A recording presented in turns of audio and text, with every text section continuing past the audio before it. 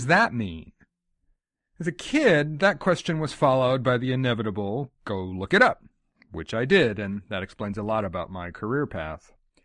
Dictionaries do what you think they do, listing words, giving definitions, spellings, pronunciation, syllabication, history, usage, parts of speech, and so on. There have been big, fat, impressive, unabridged ones, the smaller ones you got when you graduated high school called collegiate, others on a subject or geographic area or meant for an audience such as children or that translate between languages. And there's the even more exotic varieties, reverse dictionaries to help you find words given their definition. So is there a word for being buried alive? Yep, vivisepulture. Even rhyming dictionaries based on the sounds in word endings. Not to mention other sources built around words, concordances, thesauri, style manuals, quotation sources, and one with the greatest name ever, the Internet Anagram Server, also known as iRearrangement Servant. Think about it.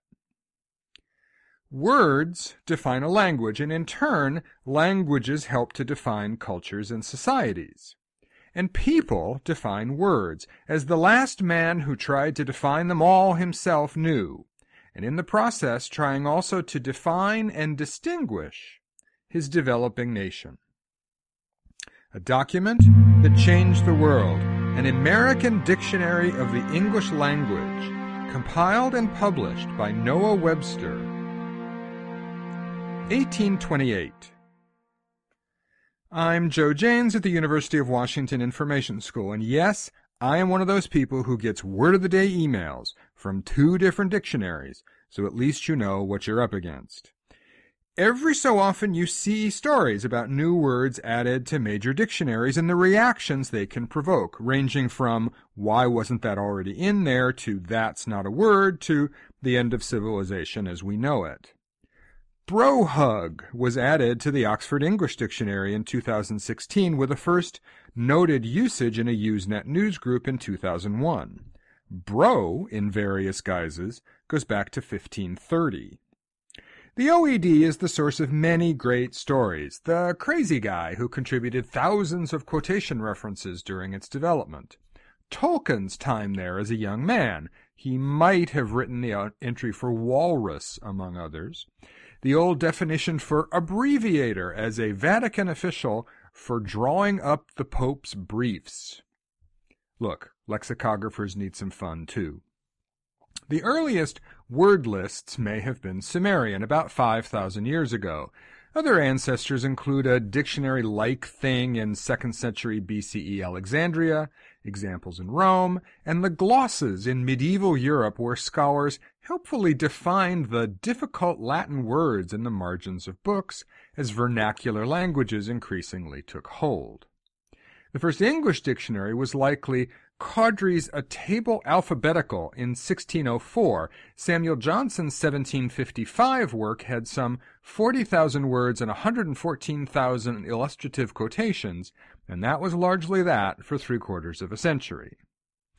Until along came Noah Webster, not to be confused with his distant cousin Daniel, a New Englander through and through. His father mortgaged the family farm to send him to Yale, from which he graduated in the height of the American Revolution in 1778. That education ill-prepared him for just about anything, including farming, so after his graduation his father gave him $8 and sent him on his way. Noah never repaid the debt, and the farm was lost within the decade.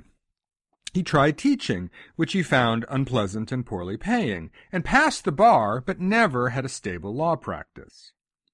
A biographer who calls him the forgotten founding father speaks of his faith in himself, his work, and his ability to promote both, and calls him a young man on the make whose style apparently offended some. I imagine an early American Mark Zuckerberg or Jeff Bezos. There are myriad aspects to Webster's stints in 2 state legislatures editing, publishing. He was part of the founding of Amherst College, an early copyright advocate, an ardent revolutionary and Federalist, and friend of George Washington, who grew increasingly conservative, reactionary, and Calvinist, coming to see the masses as ignorant, dangerous, and not to be trusted in the wake of the French Revolution, Jefferson's election, and the War of 1812. He is best known, however, for two works, a speller published in 1783 which sold millions of copies and made him famous, and of course his great dictionary, planned and worked on for almost 30 years. An 1806 attempt landed with a dull thud. It finally came off the presses, all 70,000 words of it, around Thanksgiving of 1828. 2,500 copies of the first edition were printed, a critical, though not financial, success at $20. Its critical feature lies in the first of the 85 words in its title, An American Dictionary. In the first page of the preface, there it is. Language is the expression of ideas, and if the people of one country cannot preserve an identity of ideas, they cannot retain an identity of language. In short, American English will deviate from English because of our land, heritage, society, government, and people. He also sets out to, in his words, redeem the language from its corruptions, claiming that Americans spoke the most pure version. The extensive introduction begins by laying out the biblical origins of all language, pausing to elucidate the principal faults in Johnson's work in areas such as orthography, pronunciation, grammar, syntax and punctuation, and particularly defining the differences between two similar words and their origins. Webster's word entries are considerably simpler than we're used to, including accent, part of speech, definition, a few origin and usage notes, a sample sentence here and there. He extensively cites American sources, including many of the founders like Washington and Adams, as well as Washington Irving, though not Jefferson, Paine, or Cooper, and adds a great many new American words. Here we find new senses of words like marshal, plantation, and regent, each with different meanings outside the English context. Native American borrowings like caribou, hominy, and podunk. Words from other languages like prairie, chili, and sleigh, and brand new Americanisms, underbrush, lumber, squatter. Okay, yes, I did what everybody does with a new dictionary. I looked up the dirty words. Yes to damn and hell and piss with a strikingly extensive etymology. No to the F and S words. Pimp makes a surprising appearance, though, along with, shall we say, a curious selection of words beginning with S, E, and X. And abbreviator. The cruel joke here is that, despite his early and ardent support of copyright legislation, his name has entered the public domain. What is now the Merriam-Webster Company is the direct heir, having bought the rights to Noah's work in 1843, but anybody can publish a Webster's dictionary. Merriam-Webster is responsible for one of the most noteworthy 20th century dictionaries, the 1961 third unabridged edition, which kinda undeservedly became the subject of thundering editorials and condemnatory articles, if for no small reason that it included, apparently without enough disparagement, ain't. Like people don't use it. Today, lexicography has changed. While dictionaries are still being printed and bought, there won't be an OED 3rd edition or a Webster's 4th, at least not in print, though both continue in digital forms.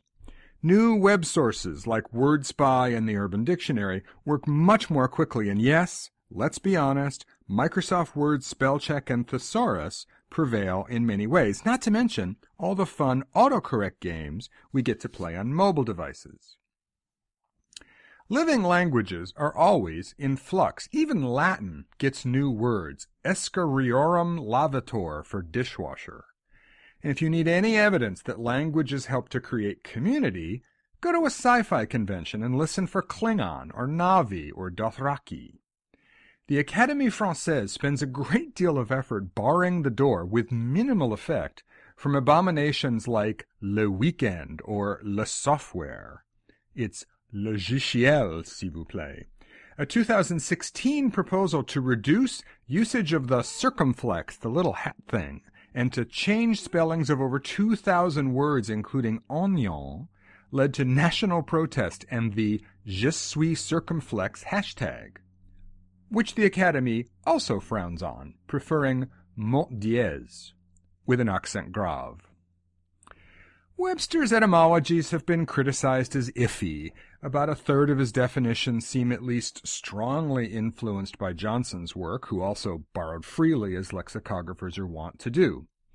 Webster was also deeply committed to spelling reform and had more luck there than most. We have him to thank for Americanized spelling of favor and theater and defense, not to mention Americanize, though he didn't get away with tongue, T-U-N-G, women, W-I-M-M-E-N, ake, A-K-E, or dropping the final E from words like doctrine. I do like group with two O's, though. His definitions reflect his view of a conservative Christian society, and as one of the last dictionaries to be the work of a single person, that could hardly be surprising. He's also been accused of linguistic patriotism. In all of his works, here and throughout his long life, this complicated man wanted the best for the country which he loved deeply, if not always unreservedly. It's safe to say this dictionary was a critical aspect of the emerging American identity, influencing and shaping how Americans write and speak, and by extension think, then and now.